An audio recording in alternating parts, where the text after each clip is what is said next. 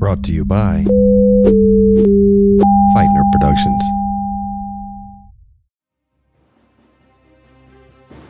Our world is but a single pixel in an infinite LED Jumbotron display. We are each but a single photon, expiring upon perception in the eye of the beholder. We, light beings, call ourselves humanity. We are illuminated by laws which guide our way through darkness. One man adjudges himself the bringer of light, serving truth with delicacy and wit. He's a lawyer, better known as Lucifer's comedy writer. Beyond Unreasonable Doubt and Verboten Productions present Laying Down the Law with Billy DeClerc, your host. That's me. Welcome to Laying Down the Law, the podcast where, like any improv show presented at UCB, the Second City, or the Groundlings, we start with a suggestion to improvise a completely unscripted comedy. But here, the suggestion comes from real legal cases that real law students read in real law schools. After we perform a completely improvised and made up comedy scene or scenes, we get real and find out what our guests are really like.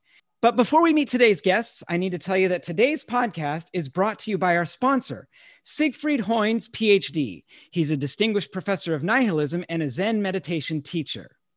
In this difficult time, we all need a healthy dose of nihilism in all of our meditations. So please, get connected with Dr. Hoynes today. Hello, I'm Siegfried Hoynes, meditation teacher and a distinguished professor of nihilism at Zed Online University. I am thrilled to share with you today that I am launching my new app, the Nothing Matters app, social media overlay system. The Nothing Matters app applies the wonders of artificial intelligence to keep you mindful of the fact that true existence is meaningless and all knowledge is at its core impossible.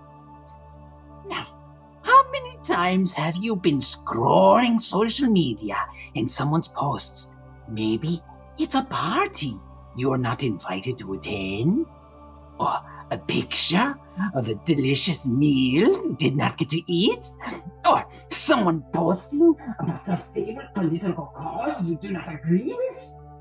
If you are tempted to comment, "We are nothing but an insignificant speck," the Nothing Matters app can help. Instead, you can simply remain mindful of our utter insignificance in the cosmos while simultaneously obeying social conventions with an auto-generated comment, such as "living your best life," or "delicious," or "thanks for sharing." Or suppose, for example, you see your best friend Jerry on the beach in Cabo San Lucas with his ex-wife Charlotte. And Jerry's looking fit and tan, wearing a super hot Speedo. And Charlotte has the same bathing costume she bought her on her first wedding anniversary. And you need to comment on the post, "Ich bin durstig. Ich muss einen Apfel haben. Ich weiß nicht, was soll es bedeuten. Was ich für traurig bin." Nein. Instead, you can rely on the Nothing Matters app, because nothing matters anymore. Nothing. Nothing. How is this, producer? I am not going to return it as a name. No. I just use that one. Hundscheiß! The Nothing Matters app is available everywhere. I'd like to introduce my returning guest host. She's an actor, a podcaster, and an improviser, a graduate of the Upright Citizens Brigade in Los Angeles Training Center, host of the hit podcasts Super Squirrel Conversations and Guide for Clueless Rich People. Welcome back to the podcast, third-time guest host, Kathy Eller. Thank you. Thank you, Billy. I'm happy to be back. Yeah, thanks for coming. Next, I'm over the moon thrilled to welcome to the podcast an actor, writer, director, improviser, coach at the UCB Training Center, where he was seen in New York City at Herald Night with the teams Fluffy, Sleuth, Coworkers, and Greg, and on Lloyd Night with Big Revival and Hotspur, and in UCB LA with Ghost. He's a writer who regularly contributes to McSweeney's and other publications. He's also a co-creator, co-star, and co-writer of the web series Quest for an Unknown Planet and the web series Magic Phone, shot in pieces 11 years apart, in which his 2014 self was able to speak with his 2003 self. In 2019, back when there was still theater, he was co-writer of Rainier Falls, an immersive theater experience where he wrote a multi-track script, developed sound design and original music. I first discovered him as a host of the brilliant deep dive podcast for improvisers, Improv Beat by Beat, which remixes conversations from top improvisers organized thematically. I'm pleased to welcome to the podcast the very talented Mr. Curtis Rutherford. Hello, hello. Welcome. How's it going, Billy? Hey, Kathy. Hello. So I'm going to start out with reading a case from the first couple of months of law school. If you have questions or it doesn't make sense, or you want to say something funny, you just jump right in. Meanwhile, I'll put on my spectacles. I do warn you, Billy, I'm going to be better at this because I did watch Legally Blonde before coming here. So Good, like prep work. get prep work, right? Yeah. Objection. Exactly. Well, this is from the Court of Appeals of New York. The year is 1939. Two junk collectors, a brother and sister, were walking eastward along the Sunrise Highway, a major route connecting New York City and Long Island. There were no sidewalks, and they could not use the grass center strip because they were transporting junk in baby carriages that would have gotten mired in soft ground. Now, a 1933 statute provided that you should keep to the left of the center line, and they were not on the left, they were on the right. So that means like they were going with the cars? With the cars instead of against the cars. Oh, so the cars are coming from their back. Right. The cars are coming from behind them. They were supposed to be on the other side of the street walking toward the traffic, but they're junk-filled baby carriages that couldn't go on the center line. And apparently there was a lot of traffic. So they decided to go on the other side of the road. When they say junk, do they mean like scrap metal or? What the case says is junk. I think it's probably scrap metal. It's probably, it's just junk. I always wonder about this case. Like, what kind of junk do people put in baby carriages? What kind of people put junk in baby carriages? It's also a very judgmental term for the courts to throw out there. Look at this junk. You guys are. Well, and it's a brother and sister duo too, and these are particularly individuals that are very enterprising families. Yeah. So it's Sunday night, and there was very heavy traffic heading westbound back to New York City, but very few cars going east. The two were walking eastward on the edge of the eastbound lane when they were hit from behind by defendant's car. Ooh. That's rough. Wait, what year was this? 1939. Okay, so there was a thing of Sunday drivers back then. Like they would only drive on. Oh man. Yeah, they weren't expecting to see junkers and baby carriages on the side of the road either. So, we laugh now, but it's quite horrible. traumatic for the junk collecting community. So the trial judge entered judgment, the plaintiff's verdict, which means that the plaintiffs won and got money. They appealed to the middle level of appeals, the appellate division. On this appeal, the defendant, who is Elman, does not contest his negligence, but he argues that both pedestrians were contributorily negligent as a matter of law. So as a matter of law means the jury doesn't get to decide if the judge can throw it out. Wait, what? Okay, so they got a jury verdict for the junk collector, brother and sister. And he's saying that because they broke the law, you can throw it out and award them no money. Oh, wow. As a matter of law. So when a judge overturns a jury, they say it's as a matter of law, as opposed to the facts. So the jury is the trier of fact. The judge determines the law. And so he's saying here, it's a matter of law. Now, the appellates lean heavily upon Martin versus Herzog, which is the case we did last week. And it will drop. Yeah, it'll drop between now and when this episode goes. And kindred cases in the principle.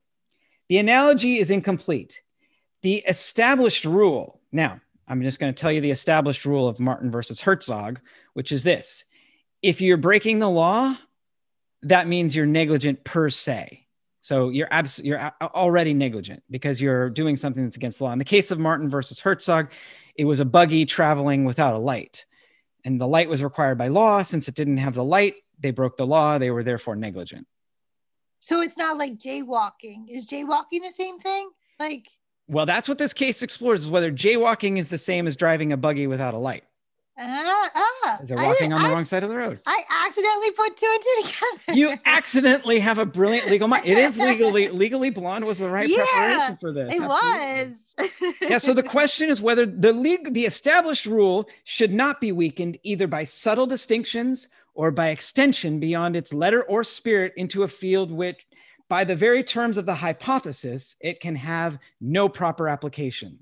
Oh boy. Yeah, that was a lot of. We're gonna break jargon. that sentence down. Yeah, it's a lot of jargon. Just the established rule should not be weakened by subtle distinctions or by extension beyond letter or spirit into a field where, by the very terms of the hypothesis, it can have no proper application. So because of Herzog, we know, hey, if your buggy doesn't have a light, you are negligent. That has been established. And here they're saying, like, wait, but if we apply it to this area, basically, is that a problem? Like, will that be a problem? Are we then fucking over the rest of law everywhere? Because now, whatever, people can wander into the freeways, or you can drive off the freeway into a mall and say, well, the mall was a road now. Yeah, exactly. Yeah, that's exactly the question they're asking.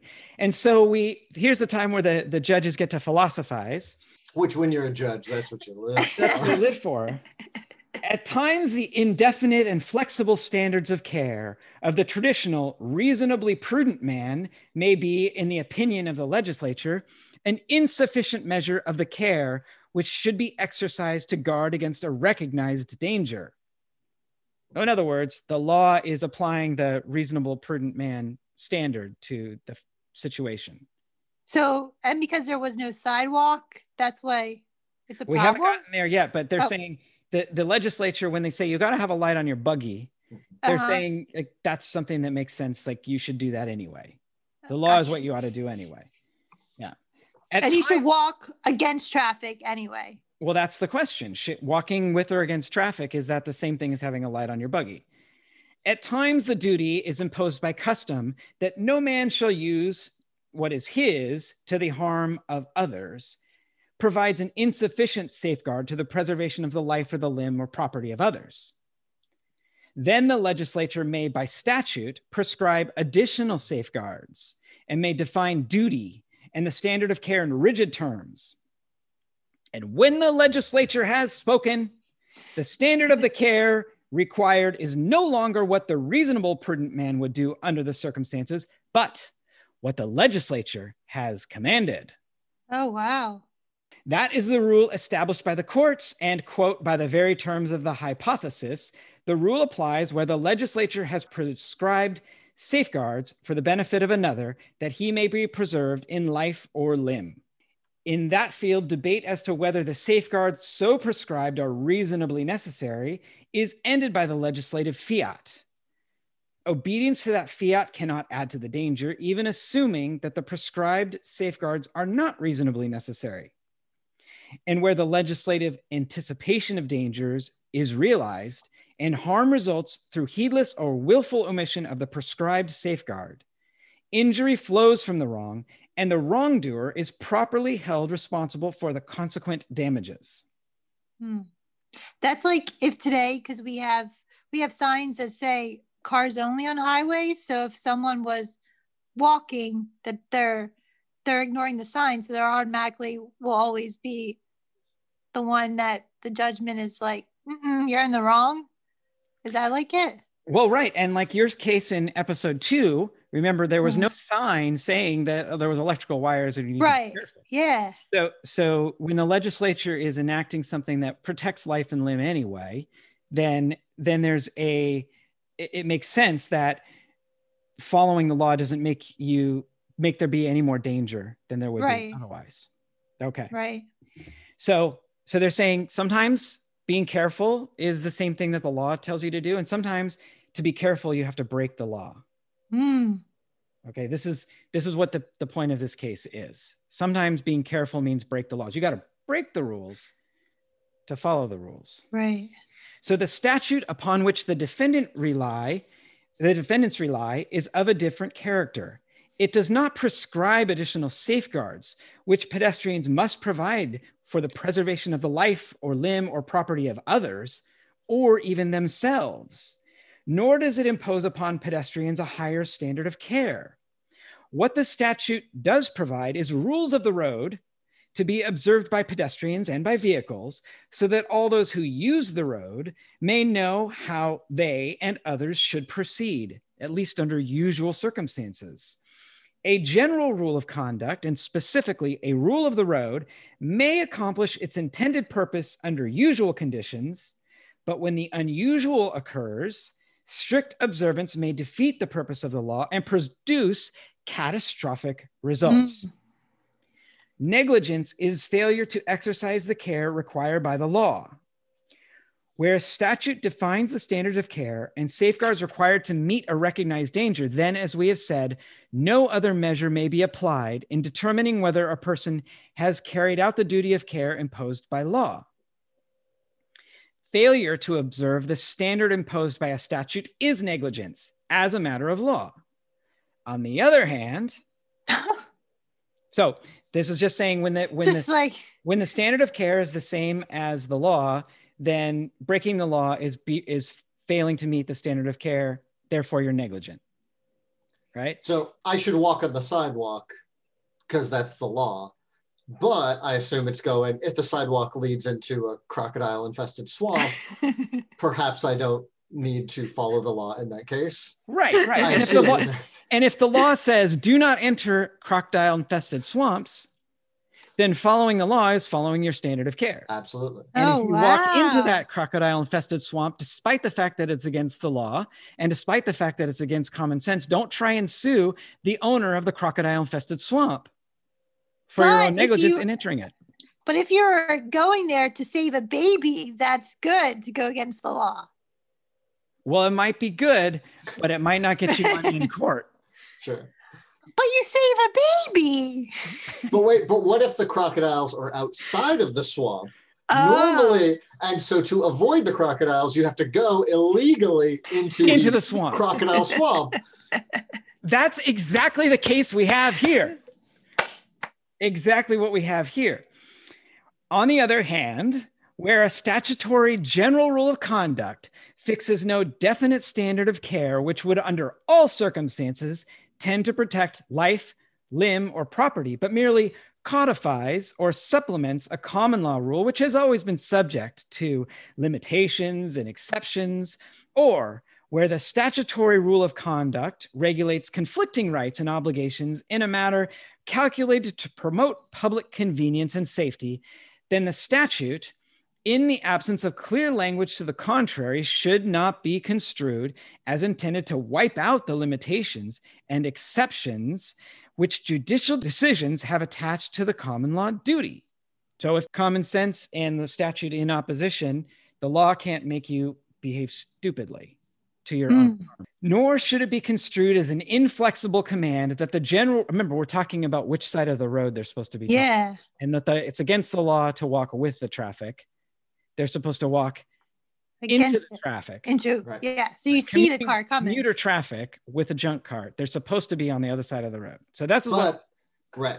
And they're saying essentially, that this is a style of law where they're essentially codifying quote unquote common sense, right? It's like, this is what we tend to do. Right. And the question is, are the rules of the road saying you walk with traffic or against traffic something that's necessary to protect life and limb and property? Yeah. Or is it simply a way of organizing things that doesn't necessarily have to do that, and it's okay to break the law sometimes? Okay. We may assume reasonably that the legislature directed pedestrians to keep to the left of the center of the road because that would cause them to face traffic approaching in that lane, and would enable them to care for their own safety better than if traffic approached them from the rear. Mm-hmm. That's a fancy way of saying you're better off if you can see the cars coming. Yeah.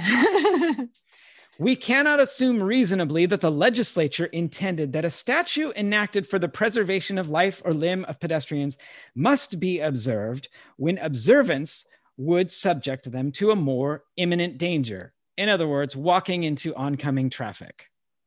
Right. Even under that construction of the statute, a pedestrian is, of course, at fault if he fails without good reason to observe the statutory rule of conduct.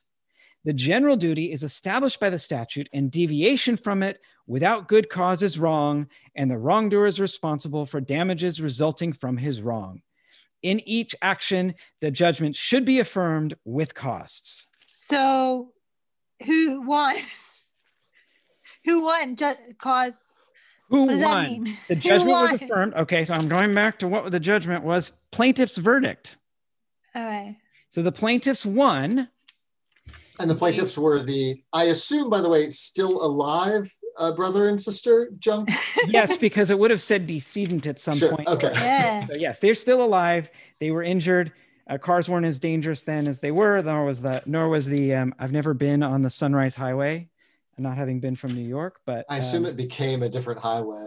Probably because the Long Island. And probably Expressway, because, as I always think, that everyone before us, 1939, they were all drunk, and it's easier to fall when you're drunk.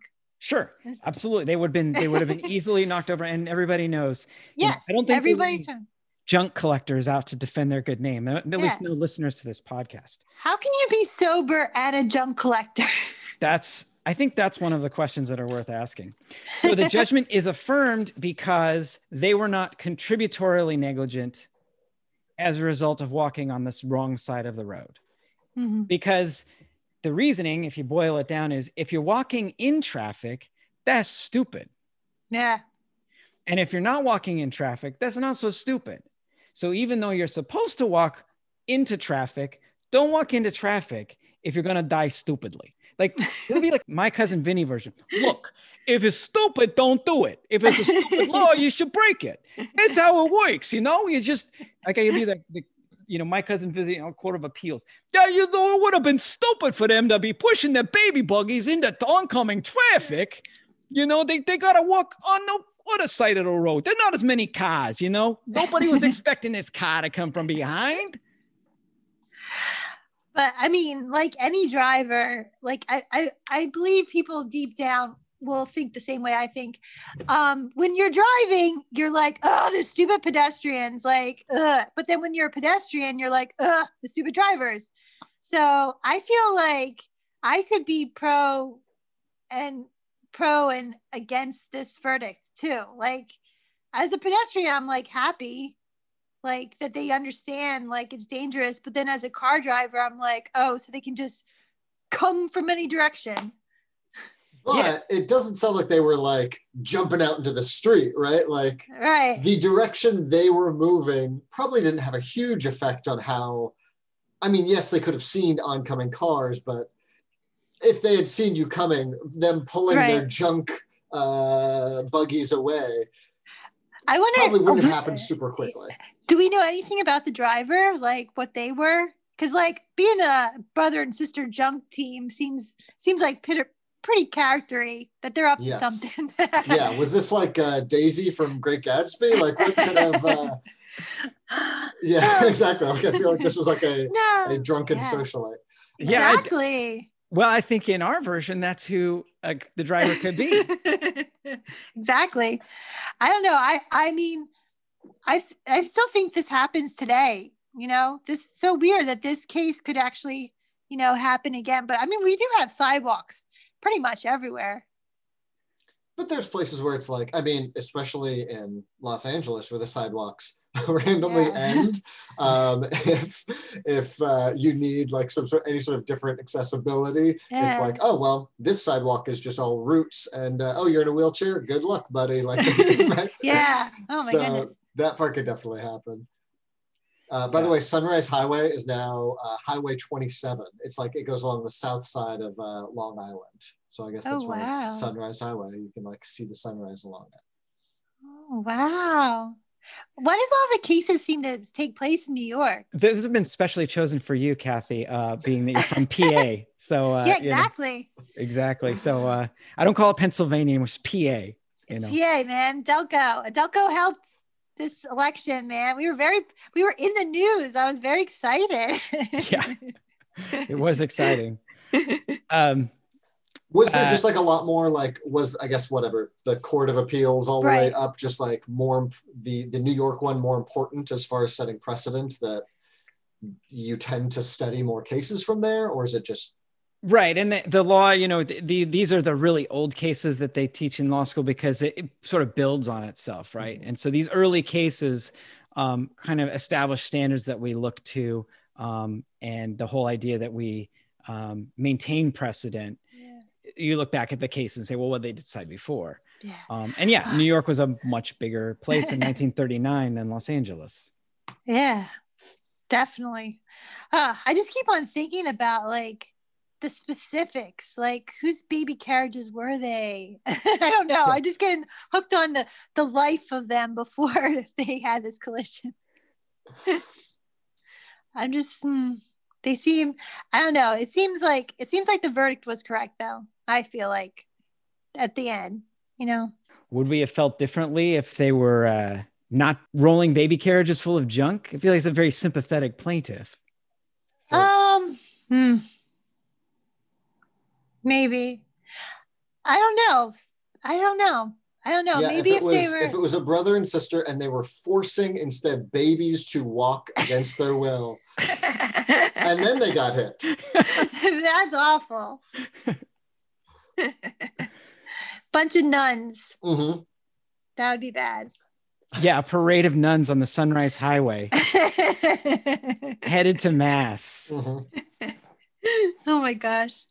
What if a nun was driving the car? I mean, we still haven't figured out. Yeah, we don't know who's driving the car. Yeah. I mean, it's so like the name's not being told. I wonder if it was like a big name, like a Rockefeller or something. It's pretty hush hush. I mean, if it's a Rockefeller, then the junkers with their baby carriages hit the pavement, and good for them. Oh man. I love this because I was once a cop once, like, whatever, did the whole, like, why are you sitting here? What are you doing here? I was in a public park, and it was like, it had just rained. So the only place to sit was like in a gazebo. It's like everything was wet. This was in Washington State. Everything was wet. So I was like, oh, I'll just sit. There's this gazebo. It's in a state park. The tiniest little fence, like literally a 1 foot high fence. I'm like, I'll just step over that and sit on the step right behind that thing. A state trooper came up from nowhere and was like, do you see this sign? And pointed to a sign that was like under the eave. So like you couldn't see it because the slant of the roof essentially covered the sign. He points to the sign that says like no trespassing. And I was like, why are you sitting on this step?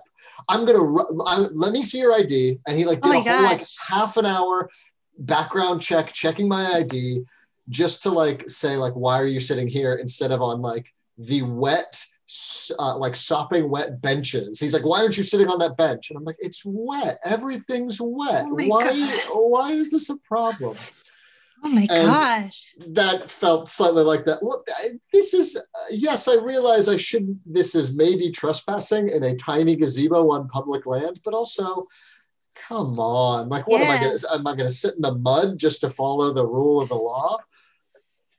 That's exactly right, man. This is the case where breaking the law was just fine. Breaking the law was the right thing to do. Mm-hmm. It was. I'm trying to think. I don't think I've ever had that happen. Nah, I don't know. I don't know if I broke the law and it was good.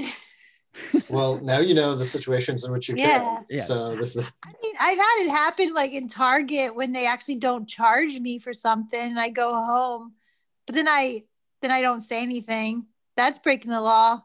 But was it good? Yeah, because it was a big, huge corporation.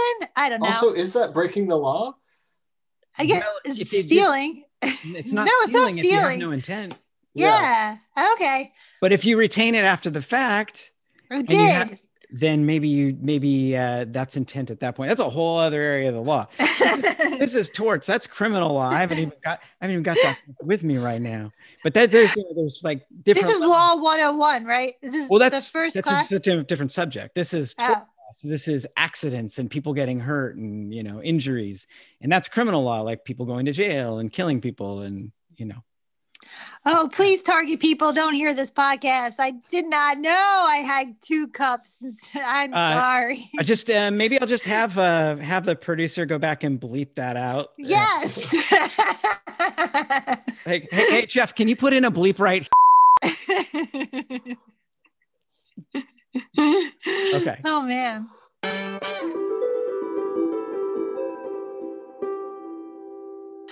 Oh man, this feels like the sidewalk will never end. Like, how long have we been walking this? Anyways, hold on. I've got my baby carriage. It's filled with small pieces of metal and paper clips that I'm collecting. Just little sympathy cards. That's looks like junk to me. Sorry. It does. It looks like junk. Okay. I didn't mean to offend you or make you sad. I don't know if there's no non-offensive way to take the phrase "that looks like junk." It's my opinion. What would you call it? It's a bunch of mismatched stuff? Yeah, I would call it what this is a metal doll. I could make a little metal friend out of this. And this, I could get 30 cents from it from Mr. McAdoo down on exit 17 off Sunrise. I see it as opportunities. Yeah, you seem really hopeful about this bunch of junk. We cut to the shop of Mr. McAdoo. Well, hello there, Timmy. Hello there, Janie. I see you come in with another baby cart that's full of delightful treasures. What have you got for me today? Well, we have this. I call this little pointy guy Mr. Pointy Stabs. Oh, Mr. Pointy Stabs. He's delightful. I think I'll put him in the front window. What do you want for me, Timmy? Don't twist my arm now. I'll take 30 cents. He's not worth a damn dime over a nickel. I'll give you a nickel for him, Timmy, a nickel. Not a penny more. It's not worth a dime over a nickel? So you'd say, okay, I guess so you're saying the leeway is between 5 and 15 cents that we can bargain? Of 14 cents. How about 14 cents? Timmy, you're a hell of a negotiator. I knew I always liked you. Here's your 14 cents. Now get on with ye. All right. Well, we're going to the highway. Yeah. And here you go, boy. Boy, Mr. McPointy's going to do me a lot of good. Excuse me, Mr. McAdoo. I was walking by and I am one of the Rockefellers, the lesser known ones. My name is Ebenezer Rockefeller, and I am in need of something both pointy and stabby. Well, I only have one thing for you. It's this McPointy, but it's been put together by a very famous artist.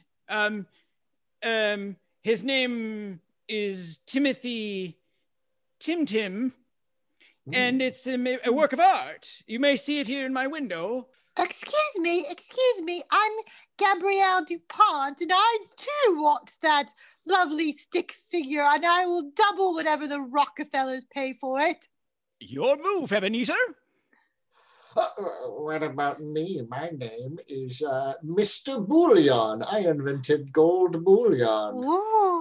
And I'm also looking for something both pointy and stabby by a famous artist.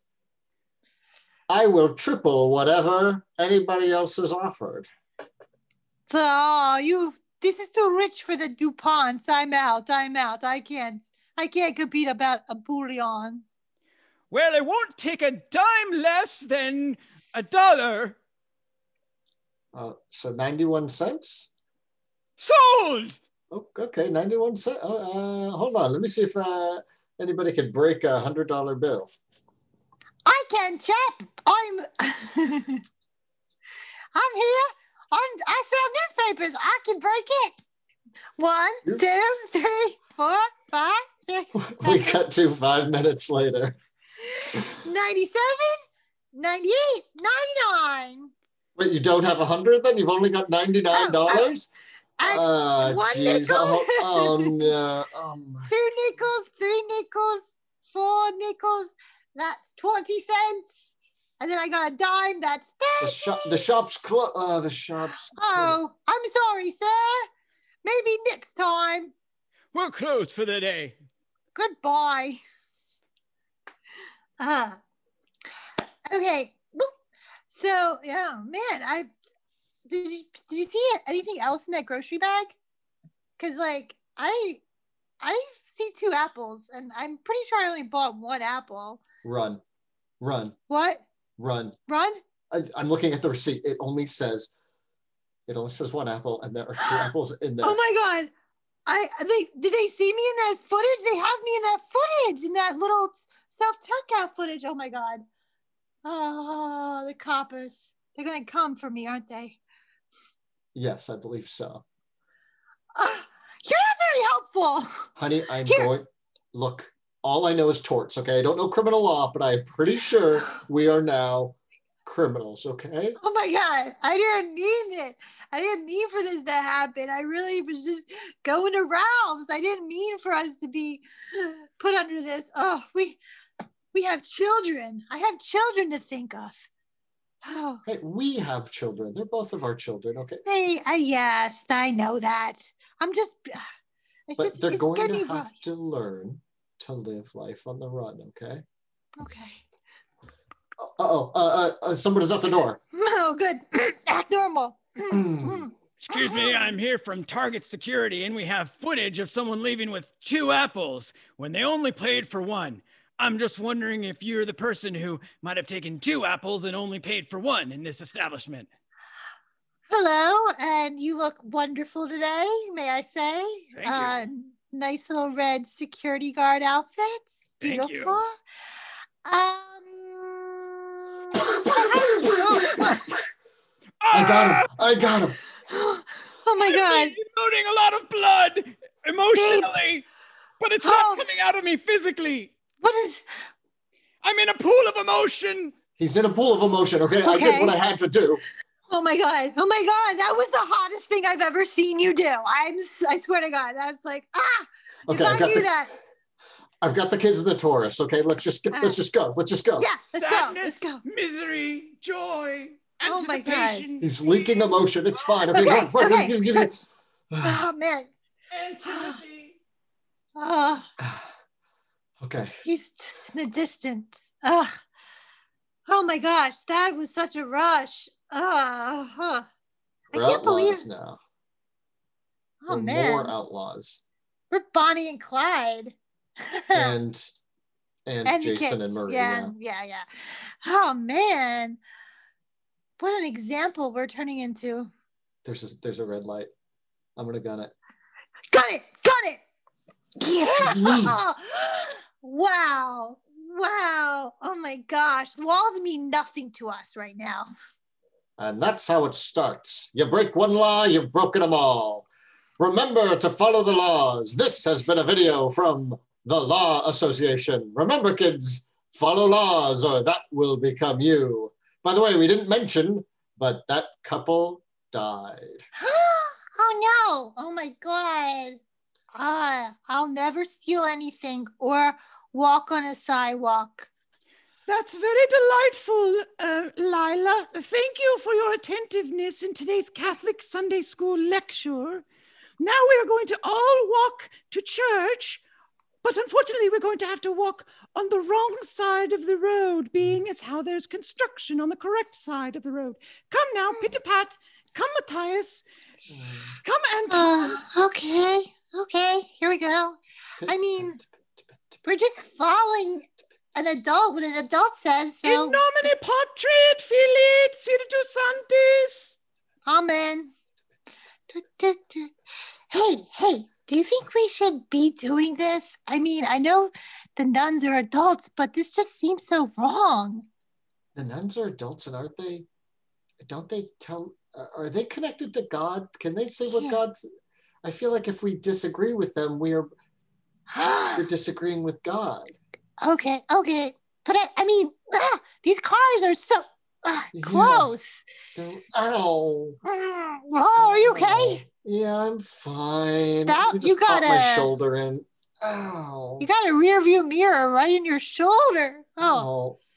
Yeah, they took the rear view mirror out of the middle from the windshield. They just like chucked it out. They just chucked it at you.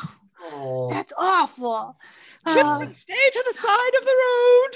Stay to the side of the road. Yes, sister, we are. Pluribus unum. What? Santo, Santo. Santo, Santo, mucho Santo. Okay. Man, Latin. But anyway, I mean, if like she has like the word of God like right directly to her, like don't you think she would have like asked for a bus or something to keep us safe? Or a Sunday school closer to the church? Yeah. I mean, they have that big old cafeteria. Ugh. Can't they just put us in there? Oh, that was a baby seat. They threw a baby seat out. You are just getting it all today. I'm really, yeah. Oh, wait, hold on. You have on your back, throw something at me. Here. Oh, okay. Well, they did a prank. Okay. I'm sorry that they all prank you in Sunday school. It's the nuns mostly. Yeah. They can be real B words. Yeah. Anyways, ow! Okay, now I'm just getting hit normally by cars. At Verbum Dei, children, please avoid the alligator pit to the right. Okay. Why is she directing us? We're almost to Saint Socrates. Okay, that alligator's looking right at me. Yeah. He's not in the pit, though. No. He's just Children, walking. follow the rules and stay to the left of the alligator pit. I know we're breaking the other rule. Oh, right. There's man. just a lot of layers. Go around the alligator pit. Thank God. There's just layers of rules right now. So we have to follow the nuns' rules, which are contra to the United States traffic rules. And also there's an alligator and it says no going into the alligator pit, but the alligator's outside. The alligator has a nun's habit on, so I think maybe we should follow what the alligator wants too.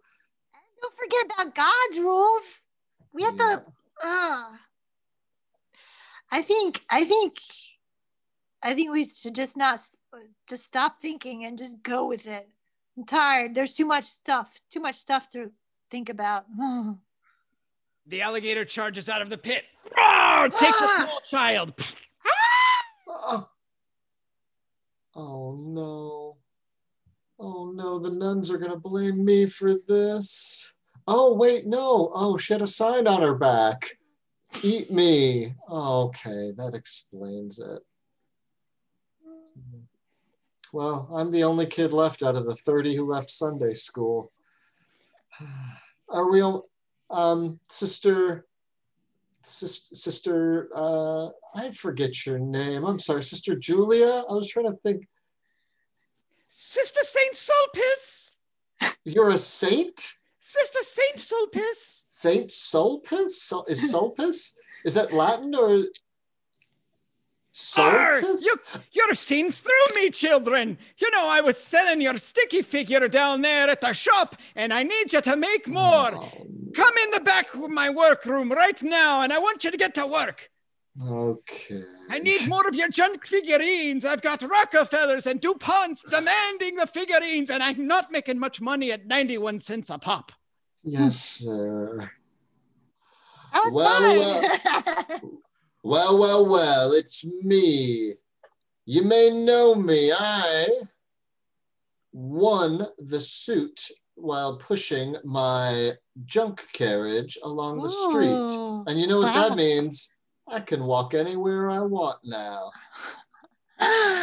Oh, but this is a museum, and you have to stand in line before you walk in. I'm sorry, you can't just walk into this museum. You just passed about 50 people. Oh, I passed about 50 people? So you're saying I should go in the lane where there were more people, where I could possibly get hit? The government said I should go in the lane where there's not more people, because that's common sense. So guess what? Show me your dinosaurs, because I'm here. I'm just an intern, and your mind math is really, but it's just human common sense to wait in line, sir. It's only 50 people. Oh, excuse me, sir. I've just come to escort you to the torts department. You're in paleontology. Oh, I'm sorry. Yes, I came to the Museum of Torts. To the Museum of Torts. To the, there you the go, torts sir. wing. All right. Wow, these exhibits are confusing. Okay, so wait, this is a caveman, and he's been hit by a boulder. And there's, there's like 7 paragraphs under this exhibit. Is the boulder at fault? Is the caveman?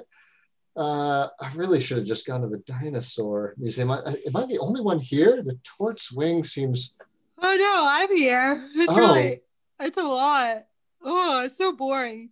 I'm looking at the whether penguins should get sued because of their igloos are both cold and melt and take the environment or something.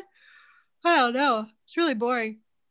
Hello, I'm the docent at the Museum of Torts. Hello. You seem to be the first visitors we've had in quite some time. Welcome. Yeah. Can I answer any questions or perhaps show you where the refreshments are located? I guess my first question is, why a Museum of Torts? This is covered in a layer of dust. It feels like it's been unvisited for a long time. Well, it all started when Tom Girardi ran out of money, things to spend money on, and needed a new idea. So that's why it's the Tom Girardi Museum of Torts. I love Real Housewives.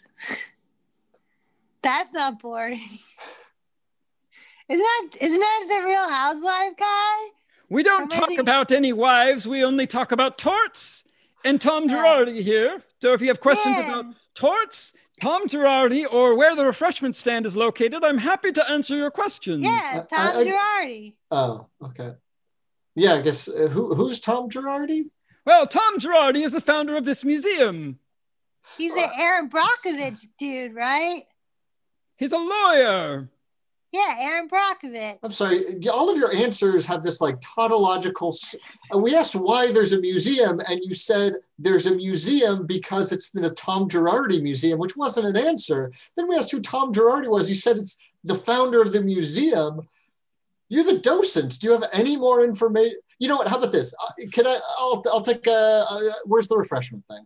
I'm so glad you asked. It's inside the Museum of Torts. Okay, well we are in. Oh my God. Do we have to like solve a problem to even get a soda? I mean, it's not really about solving the problems. It's the fact, reasoning, and holding that matter. Okay, I believe that the party injured should get compensated no matter what. The end. Can I have a soda? I feel like no matter what isn't in the spirit of torts and tort laws. He's just staring at me. Yeah, he's staring intently. Oh, wait. Oh, here's the refreshment. Oh, hold on. I got one. Oh, I got a lemonade. Oh, geez. Ow, I slipped and my hip. Oh, I saw that. There was like an ice cube on the floor. Oh, man. Ow. I think I broke my hip in the Museum of Torts. Who's at fault here? Oh my gosh, there must be something on some of these plaques about it. Oh my gosh. I feel like the museum's at fault. But then whoever gave you the drink might be at fault. Oh my God. I gave myself the drink. It's a self-serve station. Oh. Am I the plaintiff and the defendant? I'm Tom Girardi, and welcome to my museum, the Museum of Torts. If you've been injured in an accident in the Museum of Torts, you could be entitled to compensation. Look, he's in the exhibit behind Torts. Yeah. And you can be helped today. If you've slipped in a glass of lemonade, you may be entitled to generous compensation. Call my offices today. The offices of Tom Girardi. I can be found inside the Museum of Torts. So when he says call his office, he probably just means literally yell, "Hey, Tom Girardi's offices! Tom! Do you want to come out from behind the glass? Come out from the exhibit and..." Yeah, you ain't the Wizard of Oz. Come on, show yourself. Hi, I'm Tom Girardi. You've been injured in an accident inside the Museum of Torts. He's just you may be entitled to generous compensation. It's just a Call hologram. my offices today inside the Museum of Torts. If you've slipped in a glass of lemonade or on a piece of ice, you could be entitled to generous compensation. Call my offices today, found inside the Museum of Torts. Why didn't I visit the dinosaurs? Meanwhile, in the dinosaur museum. Welcome to the dinosaur museum. Yeah. If you've fallen on a piece of ice and hurt yourself, you may have compensation coming your way. Ask me, a Tyrannosaurus Rex. T-Rex. Call our offices at 4,000. What? Do I win anything? You have a broken hip, little girl. You call my offices at 4,500 million years ago BCE. This is just as bad as Tom Girardi. You're just as bad as him.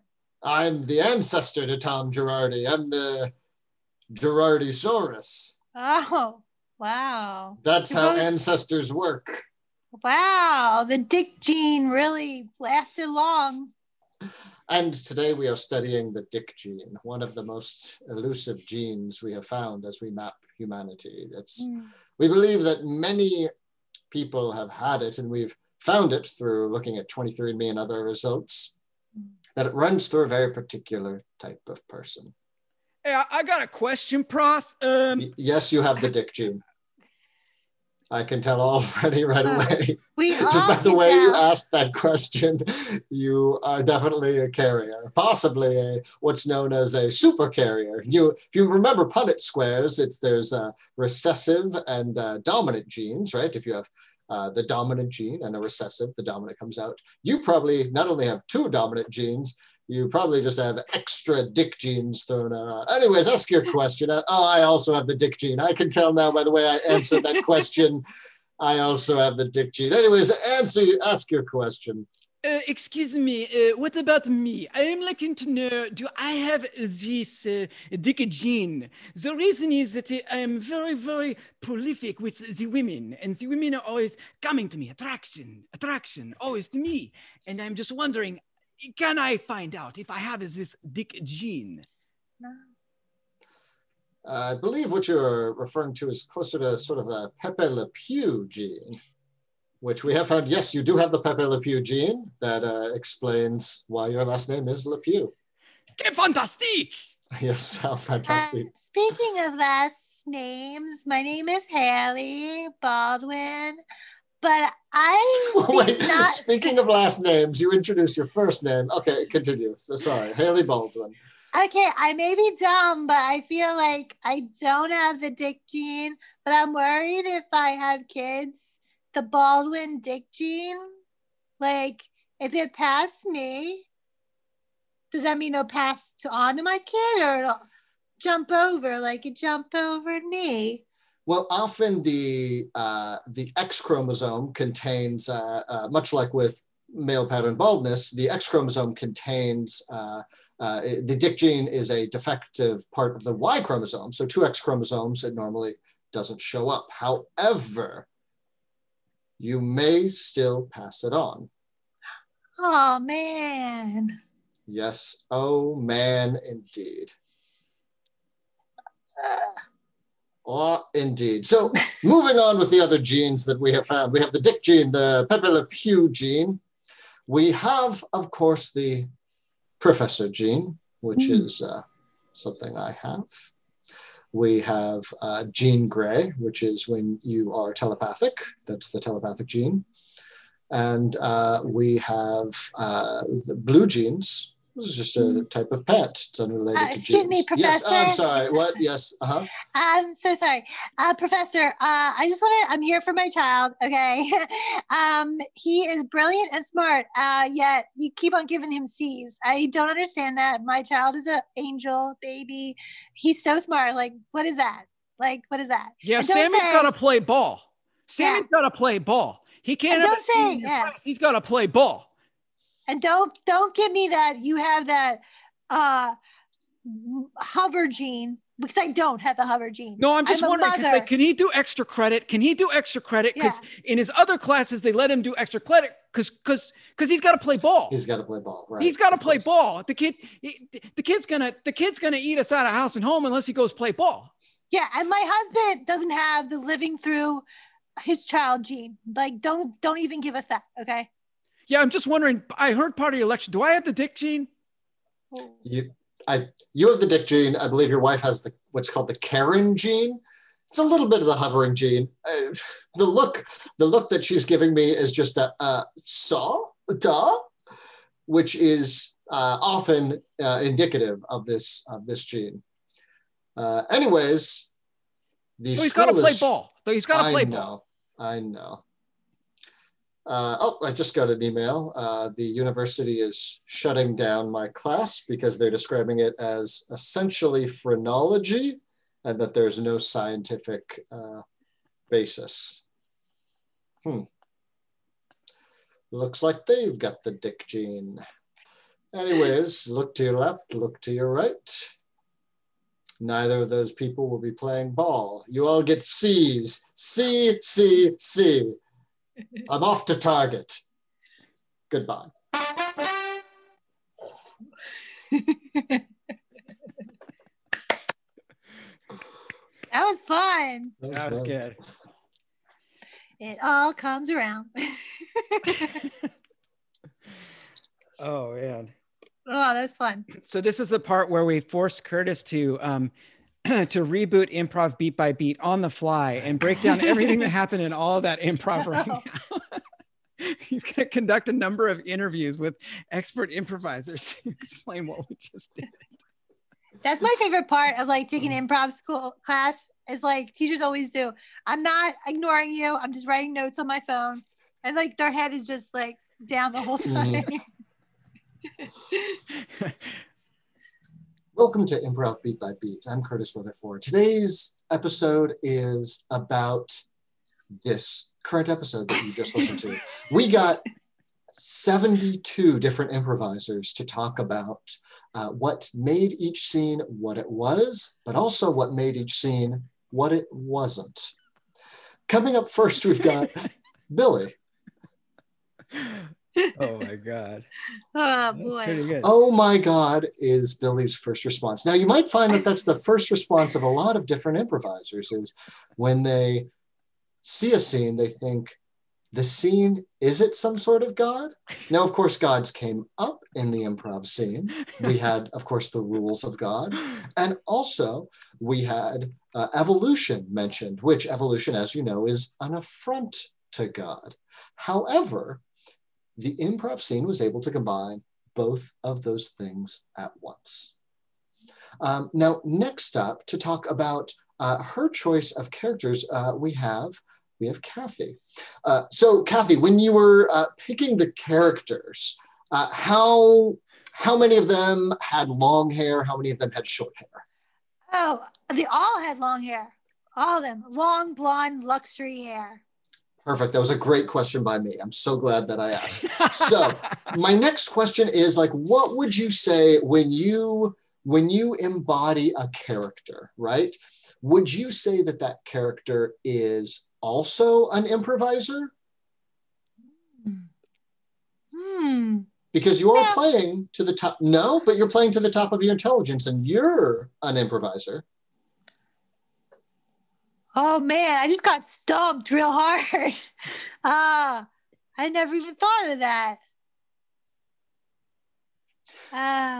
And getting stumped is part of improv. Sometimes when you are improvising, when you're an improviser, you get stumped. That's part of don't think. Don't think, because if you think, you will get stuck in an endless loop, a paradox, if you will. The same way that they defeated a computer in an episode of Star Trek, and to a lesser degree, the same way they defeated the Borg, or possibly we're going to commit a genocide against the Borg in an episode of Star Trek Next Generation, featuring the Borg Hugh. Once again, this episode of not Star Trek Beat by Beat. I forgot this is not my other podcast, Star Trek Beat by Beat. Next up, we have, once again, Billy. Now, Billy, while you're introducing this, you mentioned the difference, that there's a difference between tort law and criminal law. Now, so I guess my question is, why is there a difference? Why isn't there just one law? Yeah. That's an interesting question. I never learned that. And so there's real estate law. There's real estate law. Why isn't it just one law? You never took meta law, where they ask about the laws above the laws? Well, I guess you get into that's really moral philosophy, and whether you can trace something to an absolute law and the philosophy of law. And really what they train you to do in law school is mostly file lawsuits. Interesting. They don't really teach you why. So it's much more of like a Dickensian, we are teaching you how to do this action with no meaning behind it. It is sort of almost like a cargo cult, what was it, John Frum style.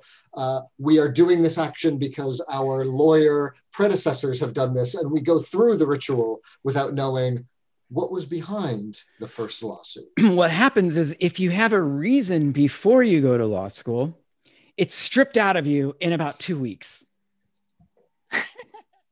And that reason is replaced with, I believe, debt. Debt? Oh my God. And craven lack of concern for people around you. Interesting. Oh, man. By the way, the target audience of this podcast is first-year law students. Thank you for listening to this episode of Improv Beat by Beat. Thank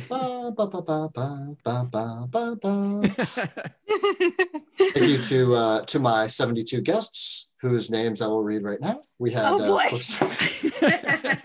we had Billy, we had Kathy, we had Mr. Girardi, we had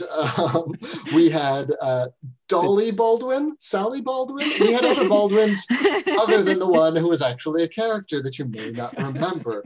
We had, of course, Mr. McKee. We had the DuPonts. We had Mr. Bouillon. We had, I believe, 1 or 2 of the Rockefellers. We had several nuns. We had a crocodile. We had, a bunch of little scamp kids. We had the Target employee who is currently still dying in a pool of his own emotions. We had the family. We had their kids, Jack and Marie, I believe. And we had 30 more characters, all of whom were named Character A or Character B. Thank you so much. Remember to donate to my Patreon. And what's the Patreon? The Patreon is patreon.com/give me money.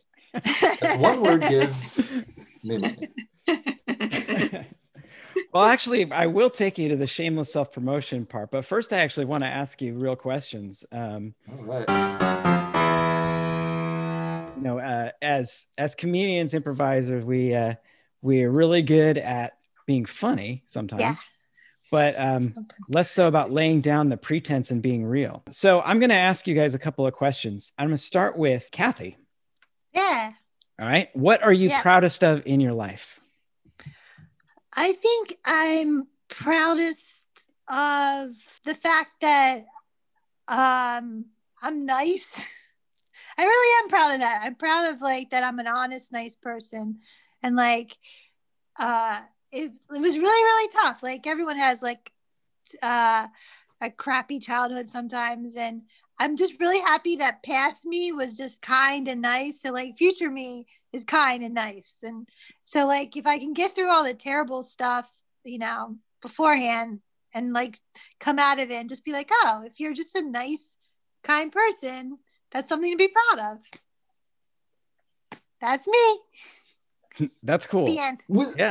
Kathy, is it cool if I ask, was there somebody who do you feel imprinted that on you, or was it just that's always been your response to things? Well, I think it was it's definitely, it's so cheesy to say, but I was I loved Disney and Disney and Full House, growing up, the stuff I watched on TV, taught me, be a kind, nice person, even though my real life was like a mess.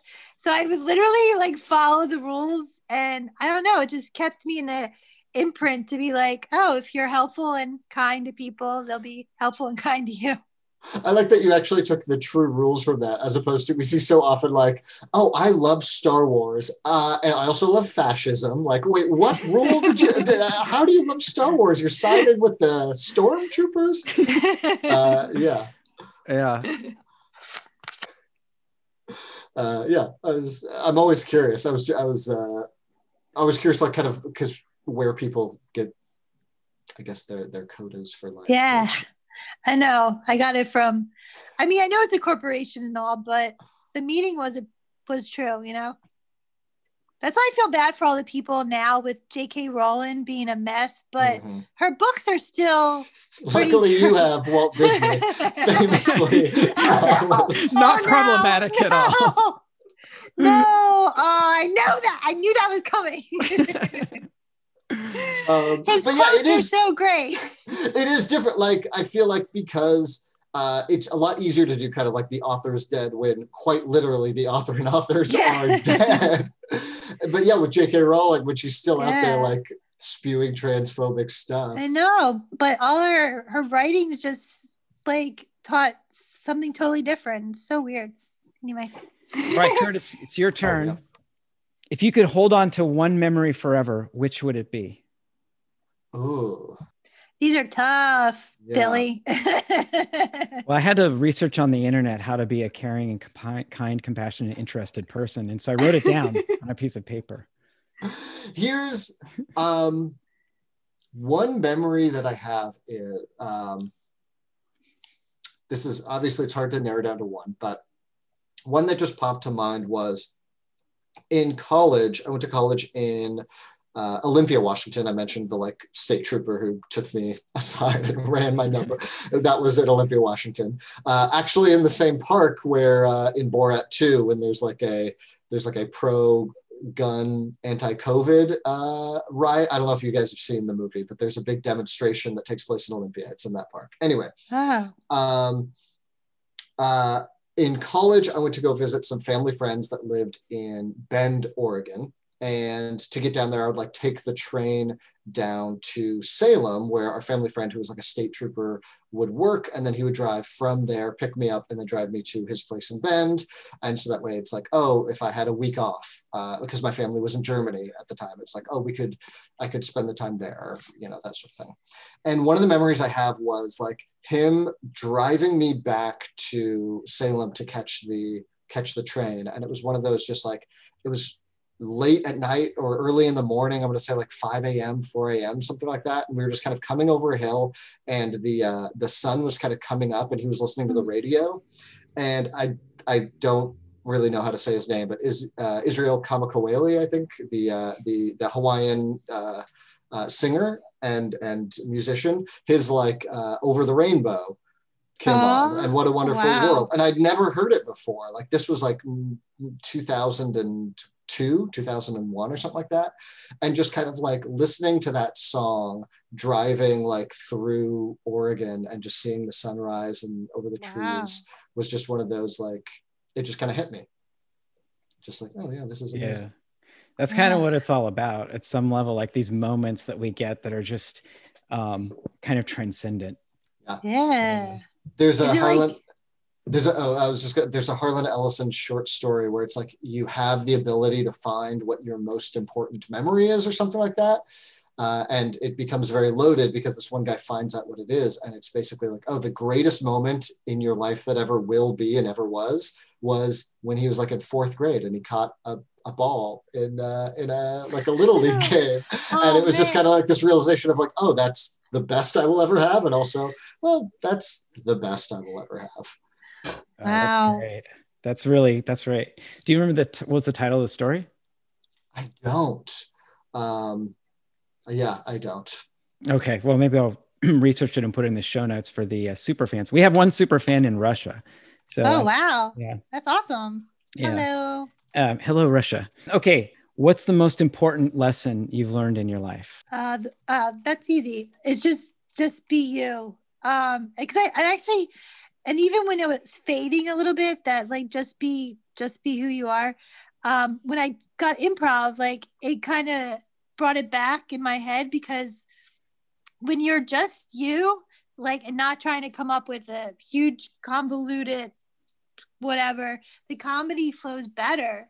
And it's like in any situation, it's kind of like, it's always, and I always hear that, like, you know, when you first meet people, you're a little standoffish, and then like they go, oh my gosh, like weeks later, like, Kathy, you're so fun. I'm like, oh, because I'm just being me, you know? So just be you, people.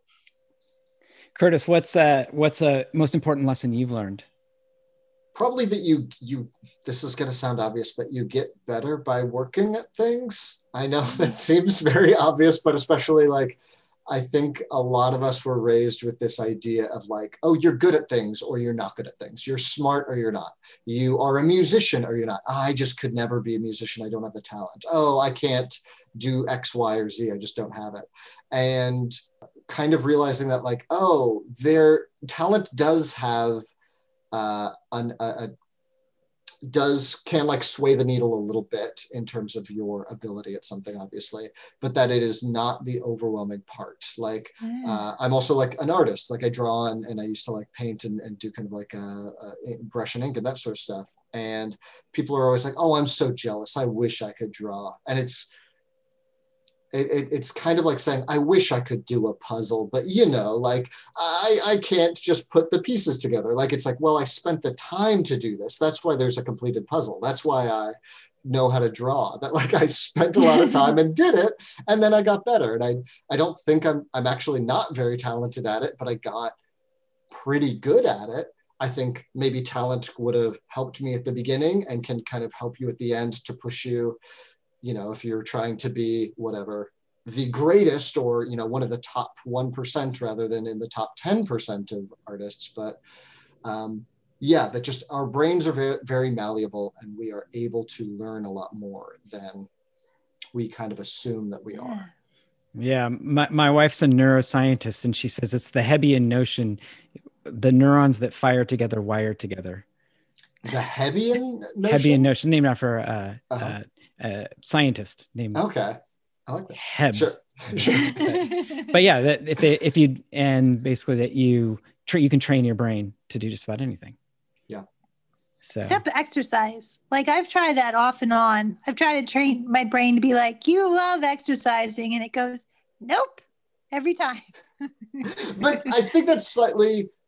I guess it's slightly different, right? You're like learning, can I learn to love something? Well, I mean, I guess, you know, that's a bit more loaded, but you could learn to like become better at X, Y, or Z exercise. Like in the past couple of years, I've gotten very into like rock climbing, and it was like, oh, I'm not great at this at first, but it's nice to see everybody else go through the same learning curve, essentially. Yeah. Like some people can pick it up very quickly, especially like, yeah, they're just some people who are just like built for it in a way that their brains will just like, oh, I know how to shift my body, but that everybody still has to travel through the same, working their way up through these particular types of problems.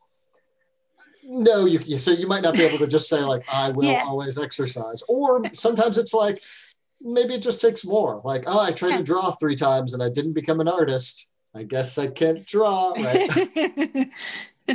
Well, the other thing too on exercising and habit formation, my very smart wife says that you, if you choose exercise that you enjoy, whatever it is that you enjoy doing, and you make it a habit, that you can develop the habit over time. And it's not 21 days either. It depends on what you're learning, but so just making it a habit. Life tips. Life tips on laying down the law. We're learning so much. So my last question to both of you is my favorite question to ask every guest, which is, what is it or who that you are grateful for? Family. I'm grateful for, I have 2 good cousins. They have 2 awesome husbands, and I have an awesome godmother. And I know it's always like the easy answer, but I'm just, thank God, like they helped me so much. And especially through COVID and stuff, I'm grateful. My answer is going to be books. just because, like, well, I guess like in the broader civilization sense, I'm glad that there exists a way that I can read the words of a 19th century agnostic or a first century philosopher or, you know, like whatever. But also just like, my dad was in the army, so we moved around a lot. And the first, like, you know, going to a new school, the first couple of weeks, all of that stuff, you're meeting new people, that's always tough. But it's always been nice to be able to, like, oh, I can find a refuge in books. Like a lot of my very close friends are from, we had a book club through like a bunch of UCB people and some other people that's still going like 6 or 7 years later. That like, oh wow, all of those things, like I don't think books in and of themselves are particularly like ennobling, or like people are like, well, you should read more, you'll be smarter. Like there are people who read all the time who are morons, right? It's obviously there's the dick gene. As the dick gene, that's just how it is. I got it.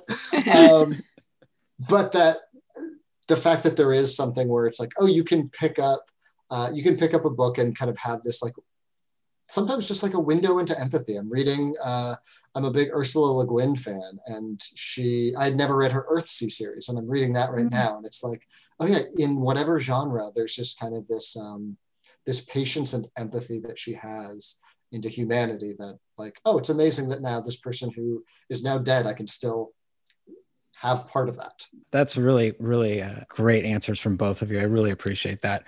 Now is the part I like to call shameless self-promotion. So if you can each just let us know, where can people find you on the internet? What do you have coming up? Obviously, there's no live shows right now, but where if people are like, can't get enough of Cathy Eller or Curtis Rutherford, where do they get it? Cathy, do you want to?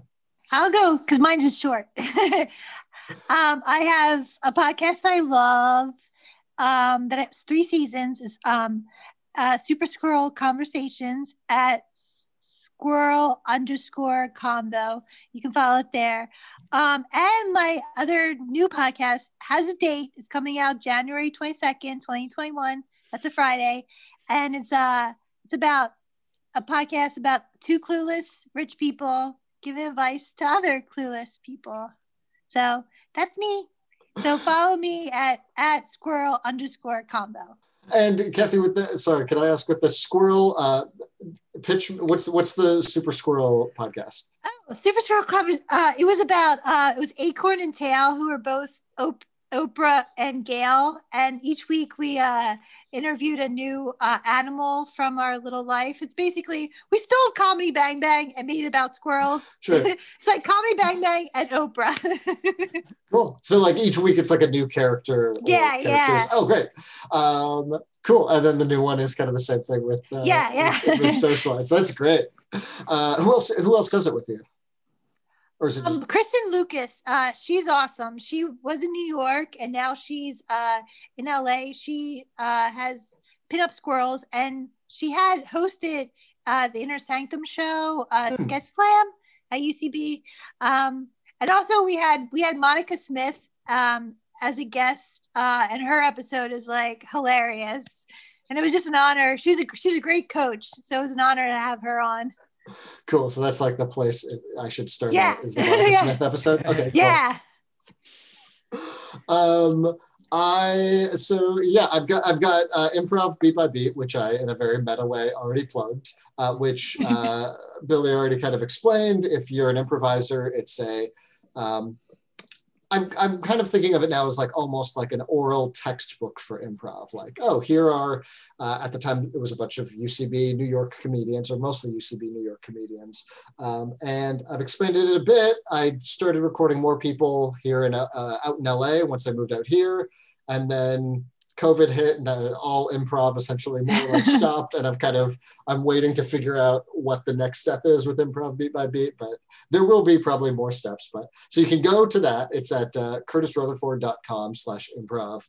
Also, like you mentioned, I write stuff. So if you go to curtisrutherford.com, there's a lot of links to that there. Or you can follow me on pretty much anything except for Parler, I guess, at Curtis. So that's it. I think that's all the promotion I have. Because when there's shows, my UCB LA Herald team Ghost may or may not still exist. If Improv and or UCB still exists, we'll see. So your name on everything, like it's your name? Yeah, it's actually Curtis. So I'll just do Oh, actually Curtis. Yes. Yeah. I wanted something that sounds like people are correcting me. Actually, Curtis, this is what Instagram is. Oh, that's perfect. Let's roll the credits.